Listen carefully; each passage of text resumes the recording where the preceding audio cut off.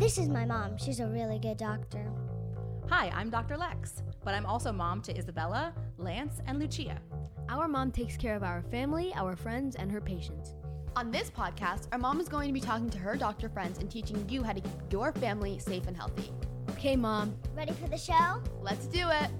Welcome to Family Health with Dr. Lex.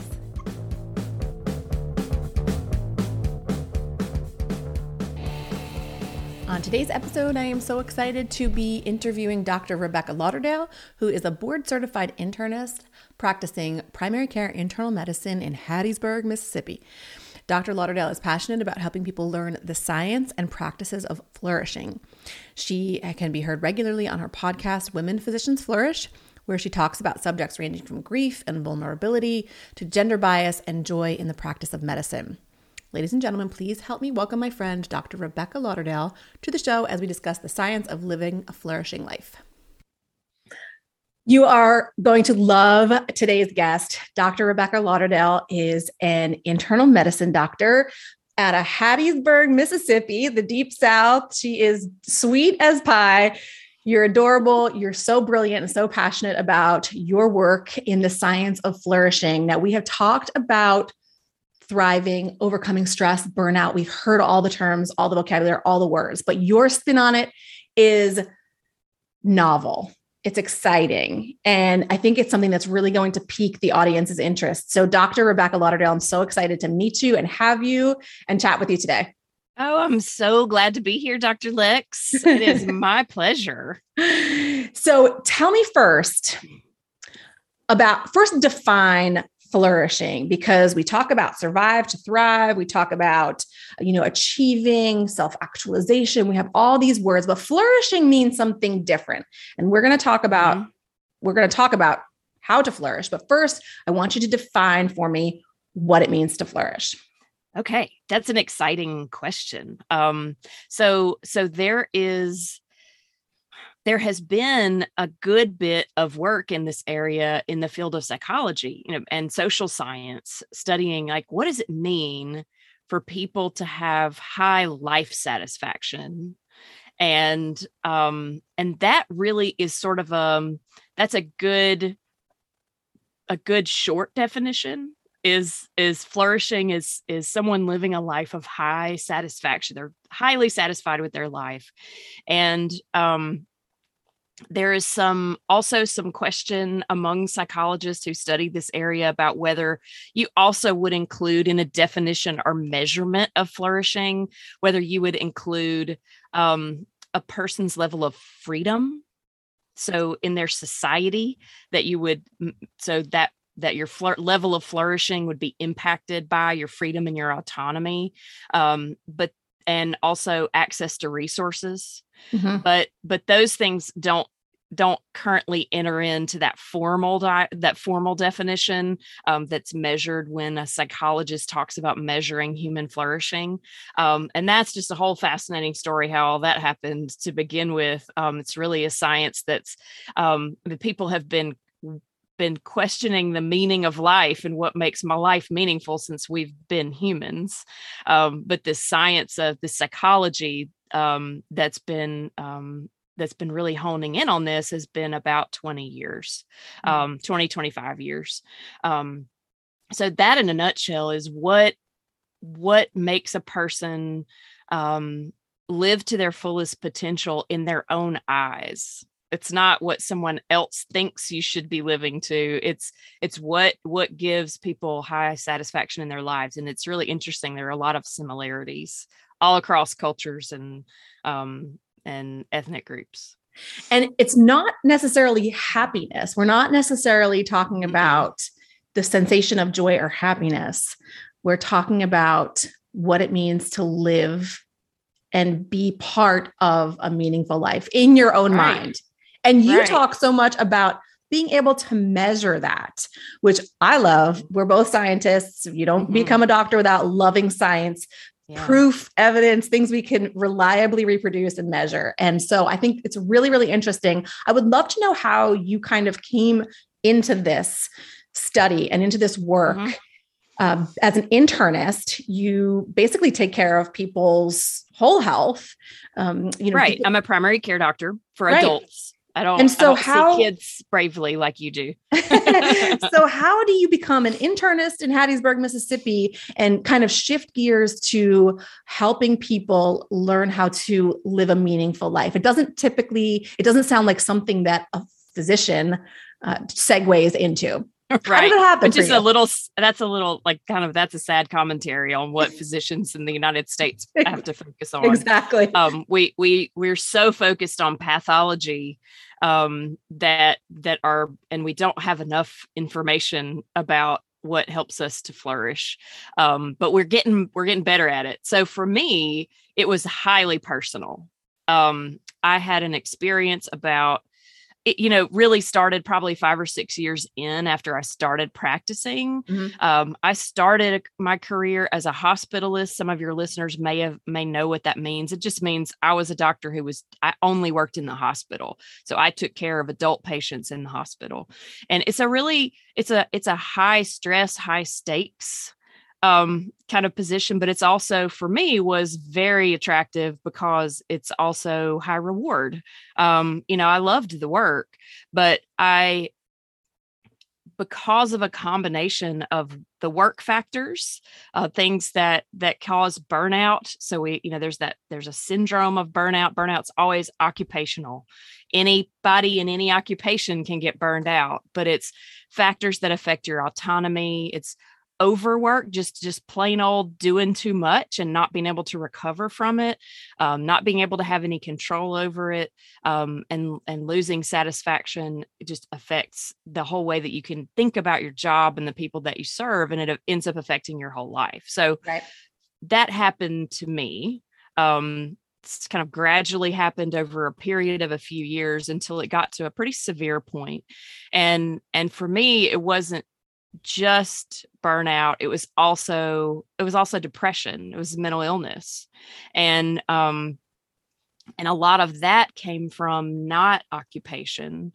It may have been reinforced by my occupational culture. We know, as physicians, we get taught to be, we're very oriented toward anything that's wrong. We have to keep this critical eye, because when we're thinking about, a patient with an illness, you can't miss things. You have to make sure that you're looking at every detail, and if things are out of place, then you have to do what you can to fix them. And we tend to turn that critical eye toward ourselves. And many of us have been doing that since we were children. And our personalities just really fit along with that. And so I had this very critical inner voice. These, we all have inner critics. They're part of how we form our self-control and self-concept. So it's normal, but they can get really out of control. And so I had to address that, not just the job situation. And so I think a lot of times with burnout, there are two separate things going on. There's a self-valuation, and then there's an occupational part that's the burnout. But then there are other issues for us to take care of. And so I spent a good year figuring out what was going on with me before I realized that the occupation itself right then, that job that I was doing didn't fit me anymore. I didn't fit in it. There wasn't a way I could change it to make it right for me. And so I needed to do something else. So during that time, I spent a lot of time with a small group of friends. And for your listeners, I want them to understand that this all applies to all of us. This is not just physicians. The friends that I did this with, none of them were physicians. None of them were even healthcare workers. But I kind of I drew this group of women together and said, just basically begged them. I was like, I'm in this place. I don't really know what to do. I found some information. I found some things that are teaching me things about myself that I'm really going to have to change. And I need to do this with somebody else. And they were all in their own versions of the same thing. And so we still meet together every Wednesday night. And that was 7 years ago. Wow. So but that I found out about the science of flourishing through that, because I was determined to figure out how to get out of that miserable situation I was in, and how to be happy, not just positive emotion, but how to feel deeply satisfied. Mhm. And I'm sure that your listeners can identify with that. It's not just, oh, do I feel like smiling right now? Yeah. Or do I feel giddy? It's, do I feel a deep sense of joy? Do I feel like I'm serving a purpose that's larger than myself? Yeah. That's a story that this audience has heard so many of our physician colleagues tell. Mhm. And I'm interviewing other physicians, but you're absolutely right that burnout, that feeling of lack of personal satisfaction in your work is especially frustrating when it's something that you've worked so hard for. A lot of the people who are listening are high achieving professional women who wear multiple hats. And, when you get to that pinnacle and you're in the position that you work so hard to get to, and you feel empty and you feel like this is not what I thought it was going to be, or I feel like there's more for me, or there's more that I can give because of the systems that are set up to prohibit us from doing things the way we want to, or the way that we believe that they should be done. It all kind of leads to this frustration. And clearly, as we've heard many times, yourself included, myself included, that leads to this kind of term that we call burnout. And burnout, I think, is either, it can either be the problem, the original problem, or it can be the result.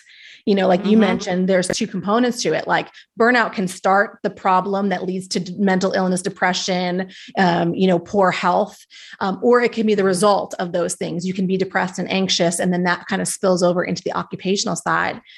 So absolutely, I know that there are so many people who are listening who resonate with kind of that concept, of just not feeling fulfilled, despite the fact that you have everything that you've worked for, and a lot of people, even you look at the rest of your life. I have a relationship that's strong. I have children that I love. I have friends, and on the outside, everything appears like you should be satisfied. So what am I complaining about? What's really wrong? Why don't I feel fulfilled? Why don't I feel And that brings in the component of shame, which makes us sort of be quiet about it and afraid to talk about it, which just makes everything worse. Right. When you know that people may not sympathize so well with you when they think that, you're a high earner, you have this great job, you've got kids in private school, you're married and happy, that why would I ever complain? How can I complain about this when I've got everything that I ever asked for? Right. Yeah. And it takes away that, or it makes you second guess and doubt whether or not you deserve to feel what you feel, or whether you should be feeling or is it just my mind, and you use the word inner critic. I actually spoke with a woman named Dr. Priyanka Venugopal on our inner critic and how to heal our relationship with our inner critic, and how strong an influence she is, and how long she's been building in our bodies, and how we've been conditioned to listen to her. And so when we talk about all of these external influences in our lives, how do we start to become aware of the capacity to change, the capacity that we have to move towards a life where we feel like we're flourishing? Where do you tell someone who is in the midst of, the deep burnout? Where do you tell them to start? So what ultimately worked for me was hearing people talk about the same thing that I had gone through, or something or similar. So just doing this right now helps with validating, legitimizing your experience, and then your desire for something to change. Because that shame we just mentioned can keep us from feeling like we can talk about it, which keeps us from doing anything about it. This happens, and it's not because that there's something wrong with you. It's not that you're like Kelly Casperson, the urologist. She's got a podcast, and the title of it is "You Are Not Broken." I love her. And that's, so you are not broken. That's the first thing, and everything is fixable. Doesn't matter. I mean, I I have known people who seemed to be in devastating circumstances because of burnout and mental illness who have gone on to thrive. And it takes a realization that you're worth the effort. And that's really one of those messages that I think that's something I've talked about a lot in my own podcast, is coming to realize and then put into practice the fact that you are worth the effort. You are just as worthy of living a flourishing life as anyone else is. Yeah. But the person who has to decide that that's true is you. It's Right. not anybody else. And then acting accordingly. So one thing for me that has always helped is making sure that I have some time to get away and think a while. And so if you're someone who is super, super busy, and you are just like, that's one of the reasons you're burned out, is you're raising kids and you got a full-time job, and is to do whatever you can to give yourself some breaks to think, to get straight about your priorities, and to start thinking about boundaries, things that you can do, things that you can delegate, to give yourself space. You need some space to think. Another thing that's really important is that group of friends. It's really important to have a tribe, and you don't have to be perfect to have a tribe. And there's not a thing wrong with saying to someone, I would really like to be your friend. It's like elementary school. It's totally fine. I didn't get a super great model of close adult friendships, and had to figure that out. And for me, that was people that I knew were safe, as best as I could tell, and saying, okay, I'd really like for us to get to know each other better. Would you join me and these other folks? And can we talk about things that are really important in our lives? And it worked, and it may not always work, and that's okay. You'll find your people. But I cannot overemphasize the importance of having a tribe. Those people will be with you no matter what you're doing. It's amazing, the feeling of having people at your back, who have your back in your mind. When you're doing things that are difficult. So that's really important. I imagine when you reached out and asked for some friends, and you were, kind of brave enough to offer that invitation, that you got feedback and got a response that was, kind of like, oh, I wish you had asked sooner, or, I've been waiting for someone to invite me to be their friend, because we get stuck in this silo of being, the mom, the chauffeur, the professional, the wife, and you kind of can live in isolation, and you can kind of just roll through the motions of every day without having not only the space for social connectedness, but also, like you mentioned, being connected to yourself, your own needs, your own wants, your own desires. And we take that on and feel like that's just how it's supposed to be. Like, we're not supposed to thrive. We're not supposed to flourish. We're just supposed to do the shit we're told to do. Yeah. And so everybody else is doing this stuff that I'm doing. So and everyone else doing it, others are suffering too, and others are feeling the same things that we are feeling. So, okay. So we've acknowledged that we want more. We've acknowledged that, okay, maybe our life looks perfect or great on the outside or satisfactory. It should be enough. We've acknowledged that we want more. We want to get more. We may want to give more. We've given ourselves some space to think about what we want and think about how we're going to go about that. And we've collected some friends who are going to help us on the journey. You talked about research that has been done in the psychology fields that kind of give us some factors that we should evaluate, or factors that that achieve some level of priority, that determine kind of how fulfilled we are, how meaningful our life is. Can you kind of go through the PERMA acronym and kind of the things that you talk about in this field of psychology? Well, that's my internet. The field of psychology that are things we should look at and that should weigh into our level of satisfaction in our lives. Yeah. So there's a man, his name is Martin Seligman, Dr. Martin Seligman. He's a PhD psychologist, works out of the University of Pennsylvania, and he's sort of the father of positive psychology.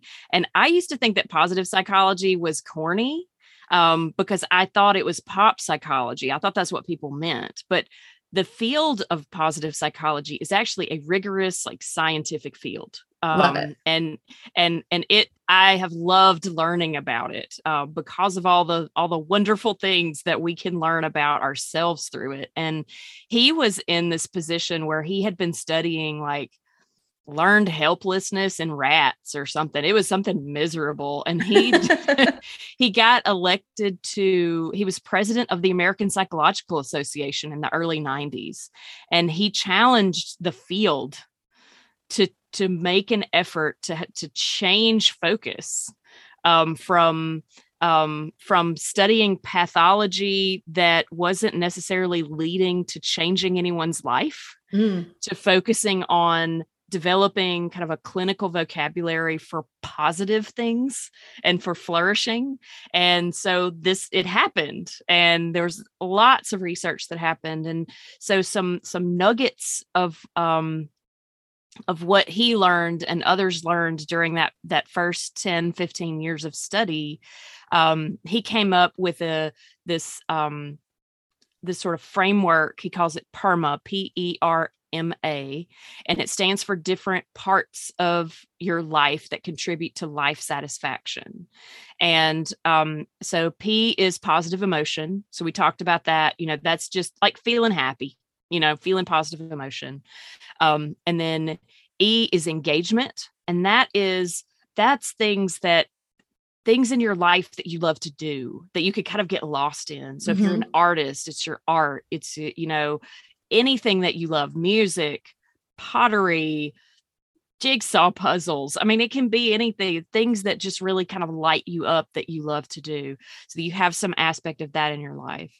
R is relationships. It's the thing that has the biggest tie to your life satisfaction, the quality of your relationships. And it's not one relationship. And I know some of your listeners may be able to identify with this, but I kind of grew up in a culture where, like, your spouse is kind of this like thing, this relationship is to fulfill all of your needs, like, and that's not possible. You've got to have, like, all sorts of relationships. So the quality of those relationships, and one of the biggest things there is that you share joy with people. It has the biggest impact, on your life satisfaction. So then M is mastery, M is mastery, and that is becoming proficient at those things that you are engaged with. And then the A is achievement, which is, kind of setting goals and attaining goals. Those are important to people across all cultures, in all situations, of people across the world. These things were true that contributed to life satisfaction. But there are three different types of lives, he calls it. So there's the pleasant life, is the life that focuses on getting positive emotion and pleasure, so you can get some enjoyment out of that, but there's not a lot that you can do about it. Strangely enough, a lot of that capacity is heritable. You inherit it, which is really weird to me, but it's true. And then he talks about the engaged life, which is where you have you pursue your strengths, those things that you are engaged with, and so that's a step up in life satisfaction. And then the one with the highest life satisfaction is someone who he calls the meaningful life. That is when you use those strengths that you have in service of something that's larger than you, a purpose that's larger than you. And you figure that out. Somebody else doesn't give that to you. You figure out what this purpose is that you want to serve, and you use your gifts and your strengths for it. So if any of your listeners that you guys may be interested, there's a free test. This was developed through all of this research I've been mentioning. It's called VIA, VIA. It's the VIA Character Strength Survey. You can go online and search that, and you can take this test. It'll take you about 10 minutes or so. And you get back a report with a list of things that are strengths for you and some ideas about how you can build those strengths. And out of all this research has also come the knowledge that when we pursue those strengths that we have, we are the happiest. It's not looking around and finding where we're deficient and trying to fix deficiencies. That doesn't mean we don't try to fix deficiencies. It means that we do that with our strengths. And that makes us happier. It helps us reach our potential faster and better, and helps us live lives of high satisfaction. So they're all, I just adore the focus on progress. I love how you mentioned that the research and the challenge back in the 90s when Dr. Seligman became the president of the American Psychological Association, to not just look at mental health and psychology in terms of what is wrong, but utilizing what is right and capitalizing on what is right and what you're strong and what you're good at and what you're interested in and what you're passionate about to drive forward, not just to fix what's wrong, but also to elevate your life from something that's just pleasant, something that's just you've inherited and you're okay with, and elevating that up to something that, now that's something that you're good at and you just do because you're good at it, to something that means something to you, where you offer and receive from others, that you participate with others, and that you inside of yourself feel a tremendous amount of satisfaction, not just happiness, but satisfaction in your life. And I imagine that someone has measured how that correlates to health status. Yes. And there has, so people who are more self-actualizing are more likely to see about their own health. They're more likely to prioritize their own health because they see the importance of being healthy in the service of that mission that they have. So there's that. Now, I don't have detailed information on that or statistics, but that's a really interesting question. Because there's definitely a correlation. Sure. You can imagine that people who are achieving the meaningful life status have lower blood pressure and are probably, probably have better cardiovascular endurance and improved metabolism and improved insulin resistance and improved brain chemistry, meaning all of your happy hormones and your energy and your memory and your ability to experience pleasure. All of those things are certainly higher. And those are kind of the things that we as physician scientists, measure on blood tests and how healthy are you? What's your blood pressure? How is your blood glucose? How high is your stress level? How are you sleeping? All of those things clearly correlate. So, and then of course, conversely, anyone who has a low level of life satisfaction or who doesn't have the means to self-actualize or fulfill their potential probably has, more difficulty with achieving and maintaining, a healthy body weight, a healthy blood pressure, a healthy sleep habits. They probably have difficulty managing their stress and anxiety. So that kind of leads me into the next question, which is, how do you help a person who is really in the thick of it and feeling like they don't even have the means, like they don't have the time to assess, or they don't have the ability to get out of a job that they hate. Like, this is the job that I have, and they can't change it, or they're in a situation, in a relationship or something that they feel like they don't have control over whether or not that changes. How do you start? You can say in your mind, I am worthy and I want to make these changes, but there are probably many people who feel very stuck and, unable to move. How do you approach those people? So I first think, I think that almost any situation can be changed. And I recognize that I say that from the perspective of a white woman with money.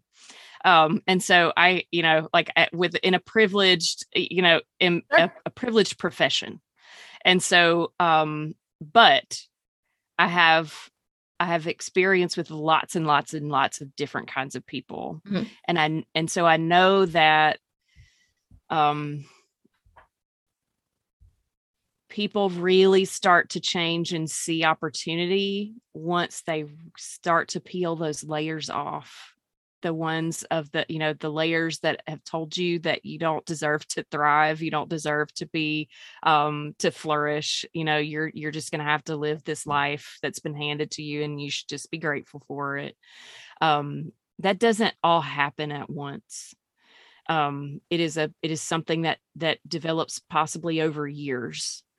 So if there's a possibility, if there are any resources for having therapy, for having a therapist, a counselor, I strongly recommend that, because they are trained to help you to begin to see the opportunities, to begin to see the ways that you can treat yourself better.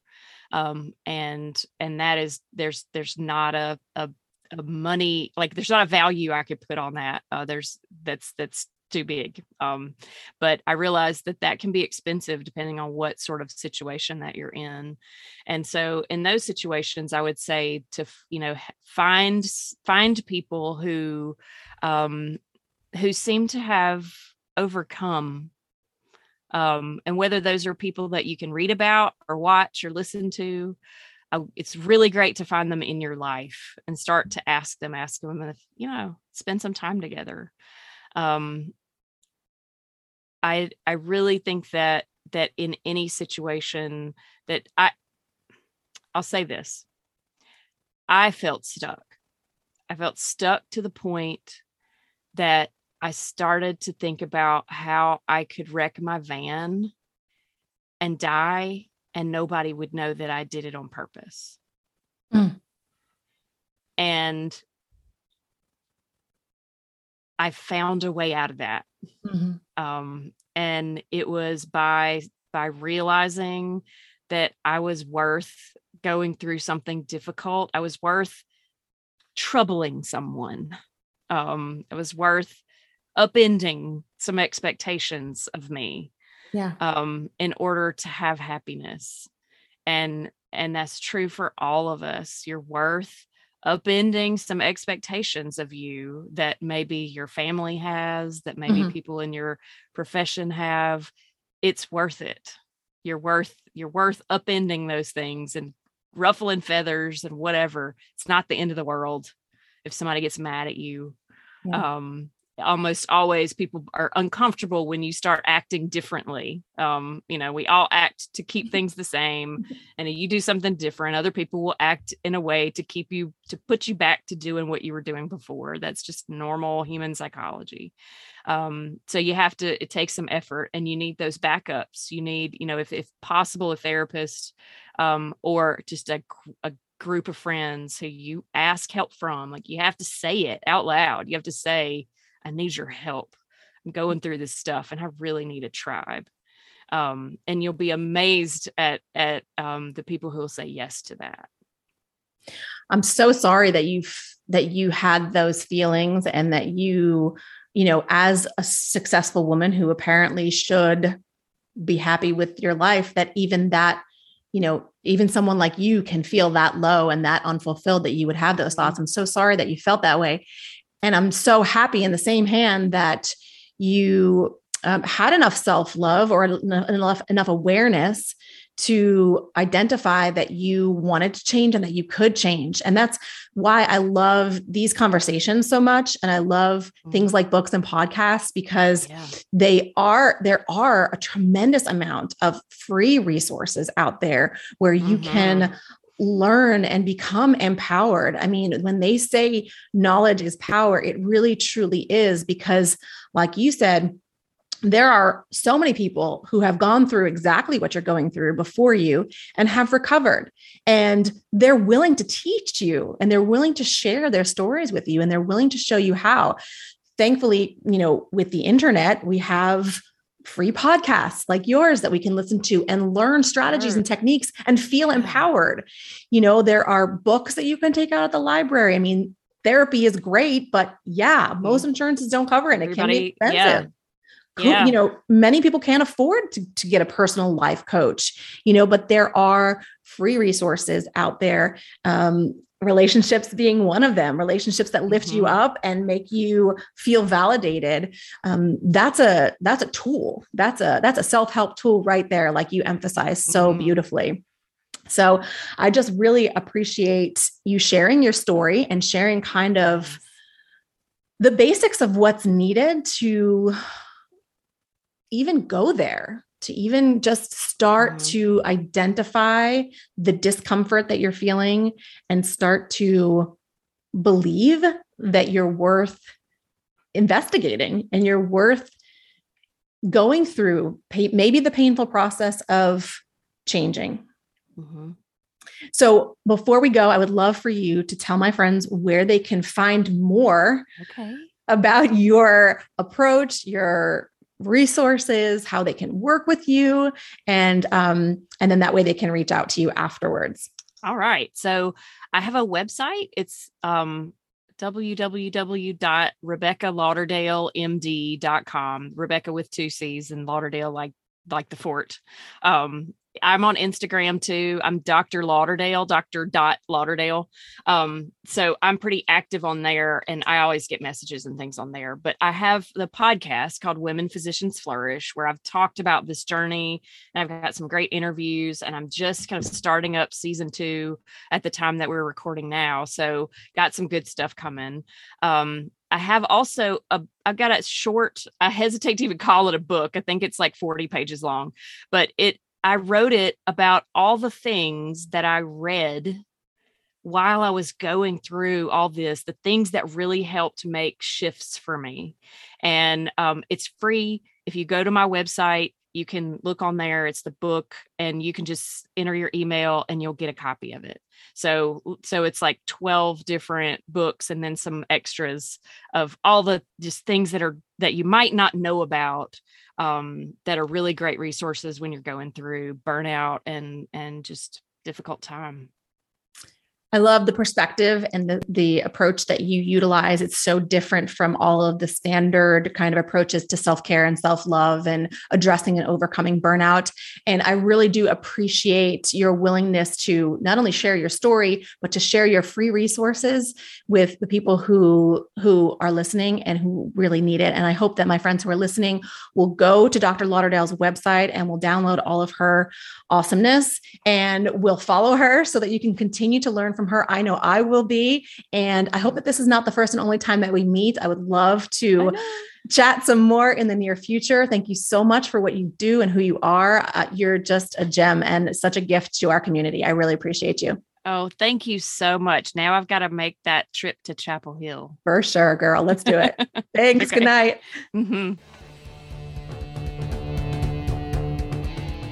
Hey, thanks for listening to my podcast, Family Health with Dr. Lex. If you love the music like I do, you can find more at therealmichaelvm.com/music. If you'd like to support the show, please leave a review, subscribe, and share with your friends. You can ask questions, suggest topics for future podcast interviews, and find more health and wellness information on my website, drlexlifestylemedicine.com. See you next time.